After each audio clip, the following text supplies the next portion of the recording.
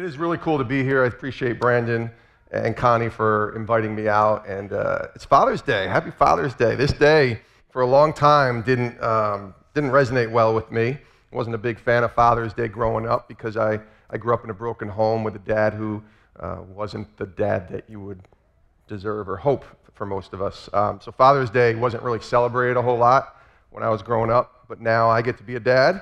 And so I love Father's Day. Sarah's here, my daughter, and my wife, Dawn, and Father's Day means a whole lot to me now, even more. And it's an honor and a privilege to be here on a Sunday morning and preaching and talking to you guys from the pulpit. We're going to talk about forgiveness this morning. We're going to talk about why we must all forgive. And it's not my words, it's the Bible's words, it's Jesus' words. But we must all forgive. And that's a hard thing for a lot of us to grasp. It really is. It was a hard thing for me. Because if I were asking you to raise your hand, if I was asking you the question, how many people in here have been hurt before and had trouble forgiving someone that hurt them, probably every hand in here would be raised on some level. For me, for 30 years, I had this sort of love-hate relationship with my dad as I lived a very confusing life with him. My mom and dad got divorced when I was 5, so I was in a broken home pretty early on. And my dad was the dad that you didn't go to for advice. He wasn't the dad that you didn't go to when you were looking for some wise counsel. That's not who my dad was. In fact, I was talking to my brother a couple weeks ago. I have 2 younger brothers. And I asked him, I said, have you ever asked Dad for advice in your entire life? We're in our 40s now. And he's like, I don't think so. I said, neither do I. And that was a sad thing to say, sort of a sad thing to admit when I think about who my dad is. And in all of these years, I mean, that's the person you're supposed to go to for advice when you're like these teens that were up here getting ready to go on to the next life, right? Going to college. Like, that's the guy you're supposed to ask. And for my dad was not that guy. He was the dad that was embarrassing me, unfortunately, at baseball games when I was in Little League. And he was the dad who was yelling and screaming and drunk at my basketball games in high school. That was, unfortunately, my dad. He was the dad who, when I was 14, I hid in the bathroom for 3 hours, angry and bitter over him coming home drunk on the night before we were supposed to go see the Mets and the Cardinals play. Now, if you're a Red Sox fan, forgive me, I'm a Mets fan. But if you've looked at the standings lately, you guys should be having pity on me because the Mets are not a very good team right now. But growing up in the 80s, the New York Mets were the team. And I'm sure many of you remember 1986, not a good year for a Boston Red Sox fan. But that was the year, or the time, I should say, the time frame where the Mets were the thing. And so for this 14-year-old boy who grew up loving Darryl Strawberry and Dwight Gooden and those New York Mets teams, to go see the Mets play against the Cardinals at Shea Stadium was a big deal. And unfortunately, my dad comes home the night before and he's wasted, and I got really angry and bitter and went and hid in the bathroom at my grandparents' house. He was also the dad who, when I was 19, in college, away, I get phone calls very often from him when he was intoxicated. One night I got a call when I was 19 in my sophomore year of college, and he tells me on this phone at like midnight, wasted, that he wants to end his life, and then proceeds 5 minutes later to ask me for money because he had run out of it. Now, I don't know if you guys remember being 19, and some of you guys who are about to be 19, we don't have any money. I didn't have any money. I was scraping. That's what we were in college. But I use that word confusing a lot with my dad because that's what it was. It was, why is my dad asking me for money? Because he had blown it all drinking. Very confusing, right? So that's just like a little snapshot of what it was like with my father growing up. But I really want to get into the crux of what forgiveness is, and then we'll kind of navigate through the story of my dad as well. And I was going to say, if you have your Bibles, but I was telling Brandon earlier, you all have a Bible, because I think it's so cool that there's a Bible on every chair in this church, and I want to go take that back to my church in Connecticut and tell my pastor, we need to get a Bible in every chair. It might cost a little extra money, but I just think it's great, because we need to get back to like actually opening up the Bible and reading it, and not just trusting that I'm putting up a scripture up there and that it's right. So, but you have your Bibles, we can go to Ephesians 4. This is going to be the verse we really focus on this morning, Ephesians 4:31 through 32. And this is the ESV version. Let all bitterness and wrath and anger and clamor and slander be put away from you, along with all malice. Be kind to one another, forgiving one another as God in Christ forgave you. This is Paul talking, the Apostle Paul in Ephesians. And he's saying here, let it all be put away from you. Not some of it, not the occasional bitterness or a little bit of anger, wrath and clamor and slander. He says, let it all be put away from you. Then he says, be kind to one another. We could all use a little bit more of that. I was just in the South last week in Atlanta at a conference, and they're very kind in the South. We come to the Northeast, and it's like, what happened to that kindness? Where are you people? I'm sure you're all wonderfully kind people. But it says, be kind to one another and tender-hearted, which is not a word we use a lot, especially guys. We're not tender-hearted. But I think that's a great word to think about. But then the key one, forgive one another as God in Christ forgave you. The definition of the word forgiveness in the dictionary, looked it up. I love it. I think we have it here. The intentional and voluntary process by which a victim undergoes a change in feelings and attitude regarding an offense. Let's go of negative emotions such as vengefulness with an increased ability to wish the offender well. This is the definition of the word in the dictionary. I think there's a few flaws in this. First of all, I believe that when we forgive someone, it doesn't necessarily mean we're going to wish the offender who hurt us well every time. Some of us have been deeply hurt. Deeply hurt. Some of us have had some really bad things happen to us. And I'll show you in a minute why forgiveness isn't about what the other person did. So it's not something that we're going to be doing every single time, wishing them well. We pray for them, yes. Are they God's children? Yes. But that's not, and that, by the way, that's not a natural thing either, right? When somebody hurts us, and then turning around and wishing them well, I mean, that's sort of weird, right, in some ways? But then C.S. Lewis has this beautiful quote. And I think it's true. Of course, C.S. Lewis, the theologian, Lion, the Witch, and the Wardrobe, the author of all those great books from Narnia, and he says, we all agree that forgiveness is a beautiful idea until we have to actually practice it. Ain't that the truth? Right? When we see a story of forgiveness, when we hear about someone who is reconciled or shown grace and shown mercy to this person who hurt them or wronged them, man, that's a beautiful picture. Right? And then it's like, well, what about your life? What about my life? It's all great and dandy until you actually tell me I have to practice it and put it into place. That's a whole nother ballgame. And that's the difficult side of forgiveness. Watching it, beautiful. Instilling it into our own lives, very, very hard. But when I think about forgiveness, and I think about the first time maybe I ever even heard the word forgive. I grew up going to a Catholic church as a kid. With my grandfather mostly, my brothers and I. It was something that we were dragged, kicking and screaming, to church as 9, 10, 11-year-old kids. We did not enjoy it. It was something we did because we were basically told we had to do. But one thing that sticks out from going to the Catholic church when I was a kid was learning the Lord's Prayer, the Our Father. And I had it memorized. You know when you have songs memorized? They come on in the car, those songs that you haven't heard in 20 years, and you can still just sing that thing right through. Some of you might not want to sing too loudly, but you can sing that thing right through, right? That's what Our Father was for me. I hear it, it'd be like, yep, Our Father who art in heaven, hallowed be thy name, the kingdom come, thy will be done on earth as it is in heaven. I had it memorized. I had no idea what it said or what it meant, but I had it memorized because I went to church with my grandfather. But look inside that Lord's Prayer and Jesus teaching us how to pray now, and you see that he says, forgive, what is it? Forgive us our trespasses as we forgive those who trespass against us. That sound familiar? So we're saying that. I was saying that growing up. I have friends and family who went to church all the time who were saying that prayer every week and didn't realize it says that Jesus is teaching us how to pray here.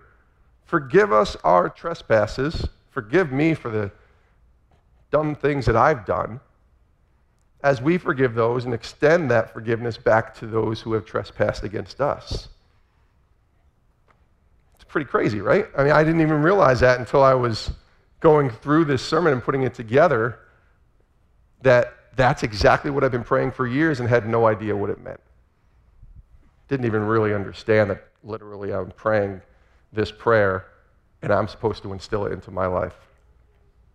So let's go back really quick. I'm going to read Ephesians 4 again, 31 and 32, where it says, "Let all bitterness and wrath and anger and clamor and slander be put away from you, all of it, along with all malice, and be kind to one another, tenderhearted, forgiving one another as God in Christ forgave you." Now we think about Jesus, right? And he taught us how to pray with that Lord's Prayer. He talks a lot about forgiveness in the Bible, a lot in the New Testament. And he is the master storyteller in that sense, isn't he?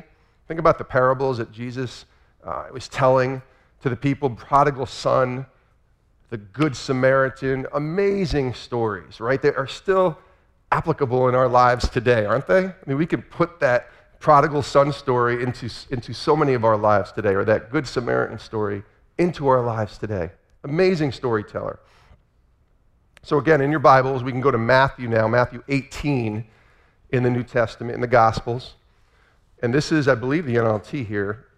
And it says, "Then Peter came to him." And we know who Peter is, right? One of the apostles.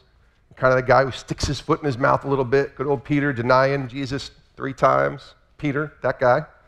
And he goes to Jesus and he asks him, "Lord, how often should I forgive someone who sins against me? 7 times?" And Jesus, I can just picture Jesus looking at him like, "Man, seriously, you're asking me that question?" He says, "No, not 7 times, but 70 times 7. Now, the math wizard in me, of course, thinks 490. Somebody was going for math, right, in college? 490. And that's good. Once we get to 491, I'm good, right? Don't have to forgive anybody. I'm good. I've got my check marks. Keep that mark all the way up to 490, and we're rock solid. And then you realize, no, of course not. 70 times 7 means every single time. That's a new math equation right there, right? 70 times 7 equals every single time. But that's what Jesus was saying.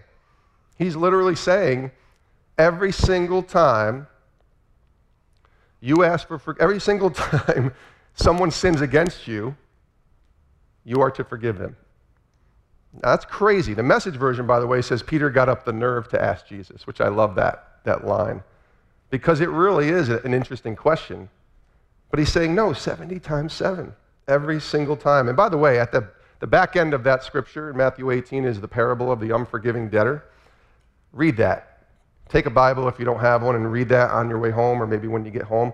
That's a powerful view of how God looks at forgiveness. We could do a whole nother sermon just on that parable, but it's powerful, and it looks at why we must forgive and kind of the hypocrisy that exists within most of us when we choose not to forgive. But we won't go into that right now. But Jesus is saying here that every single time somebody hurts us, we are supposed to forgive. That is insane when you look at it from a human perspective. Because again, it's like you don't know what that person did to me. If I had heard this 15 years ago or even 20 years ago, I would have said, you're crazy. You have no idea what my dad has done to me and my brothers and my mom in my life. You're nuts. It's Jesus' words, not mine. Every single time. And I think if we realize, and Jesus is saying, if we don't forgive, if we don't learn to let go, then we don't truly understand what God's forgiveness is all about. Because he hates forgiveness. Unforgiveness, I should say. He loves forgiveness. I knew I was going to do that. He hates unforgiveness. And the reason he doesn't like unforgiveness is because it has this seeds of bitterness that grow inside of us. It's like poison. You saw that scripture in Ephesians, let all bitterness and anger and slammer and clamor, slander, all those words are what build up inside of us when we don't forgive. And it holds us down. It really does. When we have this bitterness that we hang on to and we don't let go of it and we don't forgive and give it away, it will bind us, almost shackling us in chains. And oftentimes we don't even realize it, because I didn't realize it. And it spreads like a disease. It's really, really not good. So for my dad and I, it was a confusing relationship. It really was. It was a broken relationship. And we're going from those times in high school and into college and into my 20s and then into my 30s and now into my 40s, and it was a very, very, it was a broken relationship. It was unhealthy. It was not what a son should have for a dad. It wasn't. And when I think about my life, there's pillar moments in people's lives. I call them those pillar moments, those moments that you look back and you're like, that was these big time special moments. So I think about my high school graduation. I think about the teens that were up here and what a great time that is, being a high school senior and getting ready to go to college and start that next phase of life. And I think about my dad. He wasn't at my high school graduation because of the alcohol. He was in a rehab. I think about my college graduation. I never thought I would graduate college, to be quite honest with you. I struggled in high school a lot. And I went to SUNY as well, State University of New York. I know one of the kids were going there. That's where I went. And I got my college degree, and it was a big deal for me. Graduation, no dad. Same thing, still struggling. And I mean, it got worse for him over the years. It never got better for many, many years. It got to the point where he was losing his job, and he was getting DUIs, and he was having ruined marriages, second marriages over this alcohol that he was struggling with. Then I think of my third pillar moment. You graduate high school, you graduate college, then you get married. And it was a great day. I married Dawn, and it was in 1999 in November. And even that day, which I still think was one of my favorite days of my life, I wanted my dad, and our relationship by this time wasn't great at all. But I really wanted him there. I felt like he hasn't been to these moments in my life. He hasn't experienced something with his son, so let's get him to our wedding. And it's a long story on how we went through this process, but eventually I had to just uninvite him because he was still drinking and having a real bad, I guess, binge of alcohol right around the time when we had to make that choice. And my wife was great. She's just like, whatever you think is best. And I didn't want to ruin the day for her.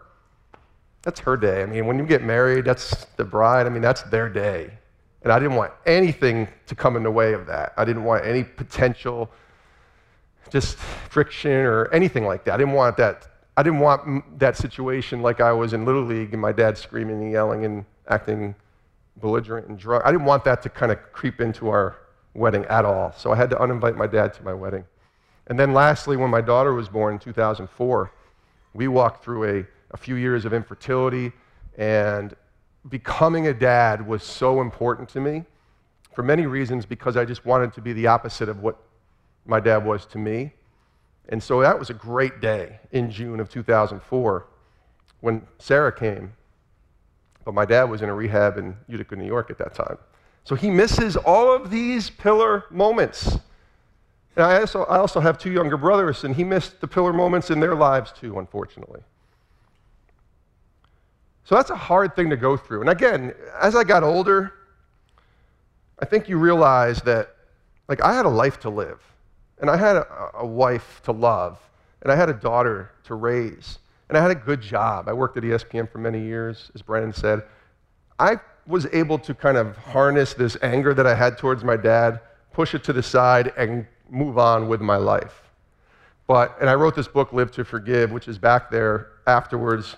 If you guys want to come and hang out and see it, there's a chapter in the book called Boxes in the Attic. That's what happened with my relationship with my dad once I moved on from being, a young single man and getting married and having Sarah and getting my job. My relationship with my dad was a box that I put in the attic, and I kind of stored it away. But guess what? The box was still there. It never disappeared. Right? It was still up there. Eventually, we got to pull the box out, open it up, and see what's inside. But that was the relationship I had with my dad. It was this box in the attic that I kind of put to the side. And we would still talk, occasionally talk, have conversations. 2001, I become a Christian. My brother introduces me to Christ, 26 years old, great day. I mean, I still look back to that day and say that changed everything, and it should. When we come to Christ, it should change everything. It should change our outlook. It should change our hearts. It should bring us joy. And for me, it did. On every single part of my life, it did, except my relationship with my dad.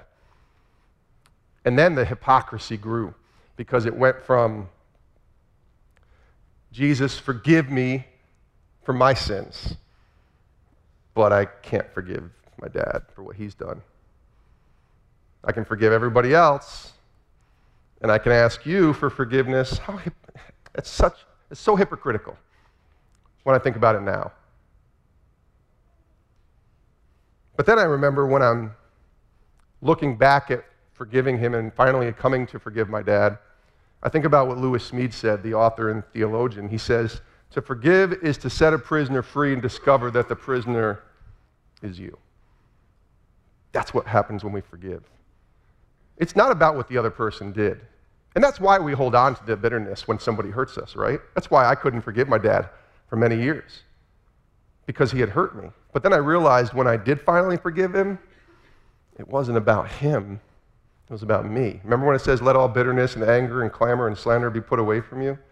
When we forgive, love comes in and replaces the bitterness and the anger and the clamor and the slander. That's what happens. So it's not about letting the other person off the hook.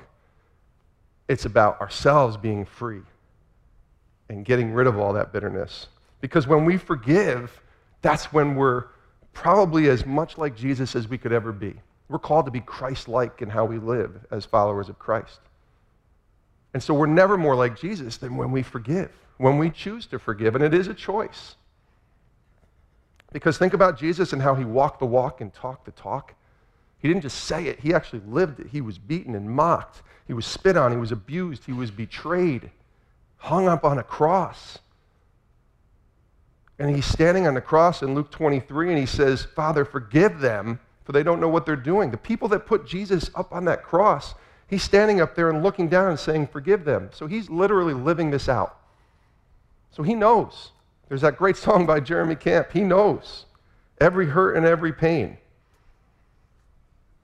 So it's impossible, I think, in many ways to forgive if we don't realize what the Father, the perfect Father, right, God did for us and how much he loves us.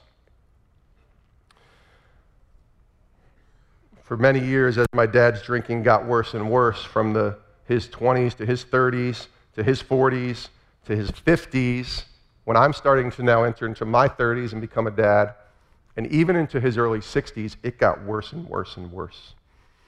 And the drinking then compounded in his late 50s with depression. If you combine those two, that's a real bad recipe right there. And for many years, I thought I actually had forgiven my dad because I had allowed him back into my life on my terms. You know, I'd see him a couple times a year, occasionally talk to him, hoping that he was sober when he would call. I had to teach my daughter how to use caller ID.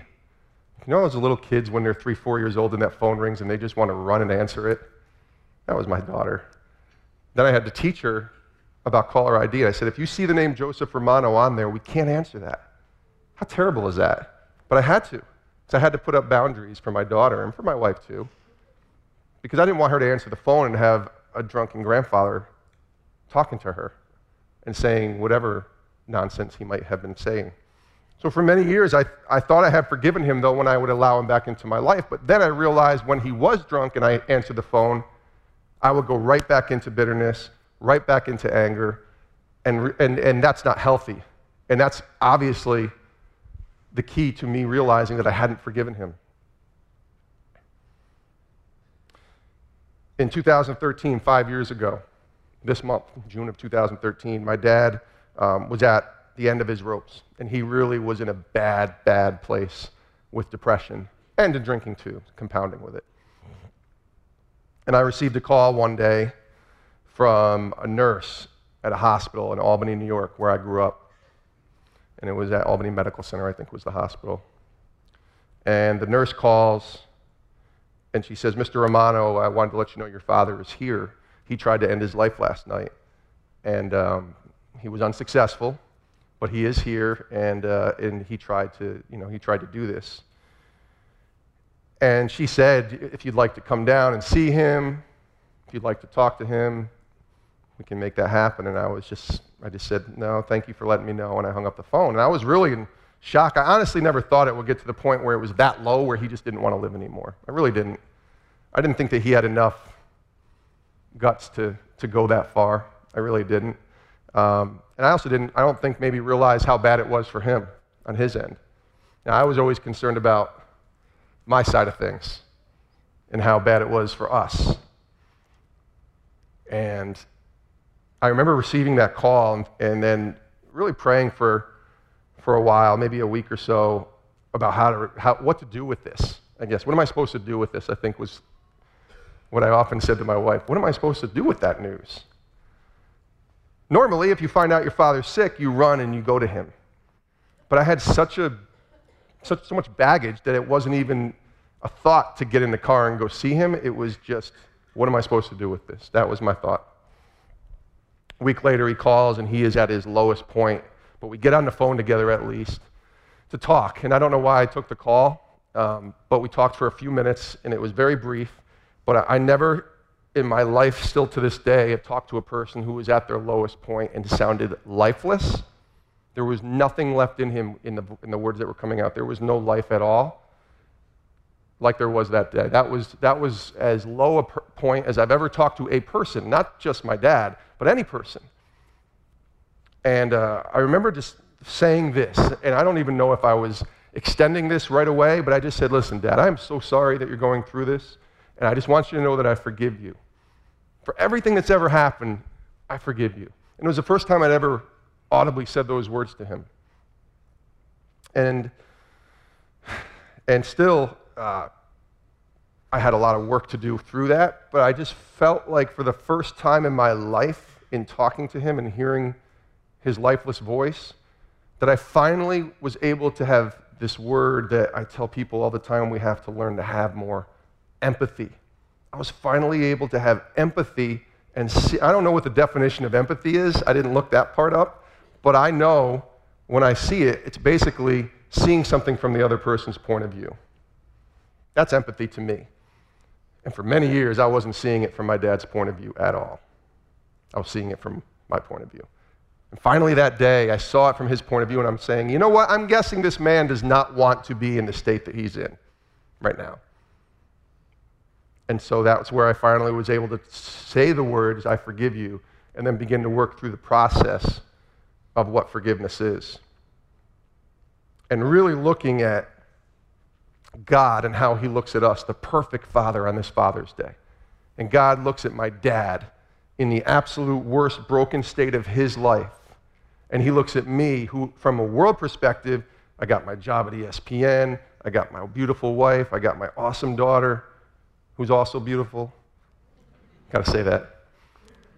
And I'm like, on the surface, everything looks great. I've been going to my church and involved, and everything's really cool. And then my dad's down here, broken, a mess, awful, depressed, broken marriages, drunk all the time, lost his family.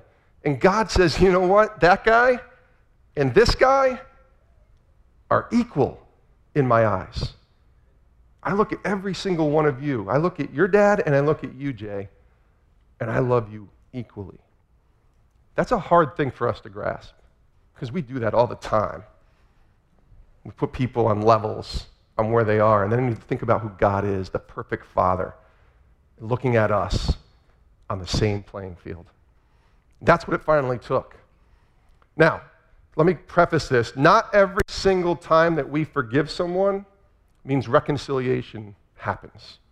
Sometimes you've been hurt so badly, or a relationship has been so burned, or something happened that you can't reconcile with that person. It's just impossible. But you can't forgive every single time. For myself and my dad, thankfully, we were able to reconcile. My dad slowly got sober, and don't you know, since that day that he was in the hospital, broken, and that was basically the end of him, he hasn't had a drink since, and he's still alive today. How great is that? And this is him now. I'm going to lose it. I always lose it when I show this picture. This is him now. He's 67 years old. He's been sober for 5 years. And I think I get really emotional when I look at that picture because he's wearing a Cardinal shirt. I don't know if you remember this. No, and I mean, I know it's funny. It could be used as a joke too. But remember the story, bathroom floor, Mets game, 14, we were going to see the Mets and the Cardinals. So I still think back, there's childhood memories, those boxes in the attic, even just seeing him as a Cardinals fan. And I get emotional because those memories don't go away from when you're a kid. But there is a happy ending here. At least for me and my dad, there is. Our relationship is in repair mode, as I like to call it. It's not perfect. It's still very awkward. He's one of the strangest people I've ever known. He is. He's never used the internet. He has a flip phone. He doesn't know how to text.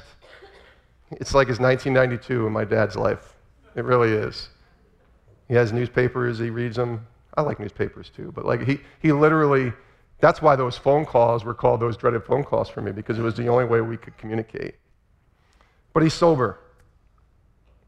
And I realized as I tell the story now, and we've written a book about it, and he gave me the check mark and the blessing to write the book and be as open and as honest about the struggles we went through for many years, because he's realized, and so have I, that we all struggle with it. And if it can help one person, this is my dad's words, not mine, if it can help one person, you need to write the book. You need to tell the story about us. Because I used to think, who cares? I'm just a guy who had a bad relationship with his dad, and it happens. Everybody goes through that. And then I realized we're all not alone, and the more we tell our story, the more it opens up opportunities to heal. We just want to heal. Some of us, we're just so broken and we struggle. And the forgiveness is such a giant part of that, because when we forgive, it allows love to come in and replace that bitterness and that hurt. And it fills those wounds with healing. That's what we need. So I think about why we must forgive, and we're going to close here in a second. Why we must forgive, because that's what Jesus did for all of us every single day. He forgave us, you and me, at our worst points.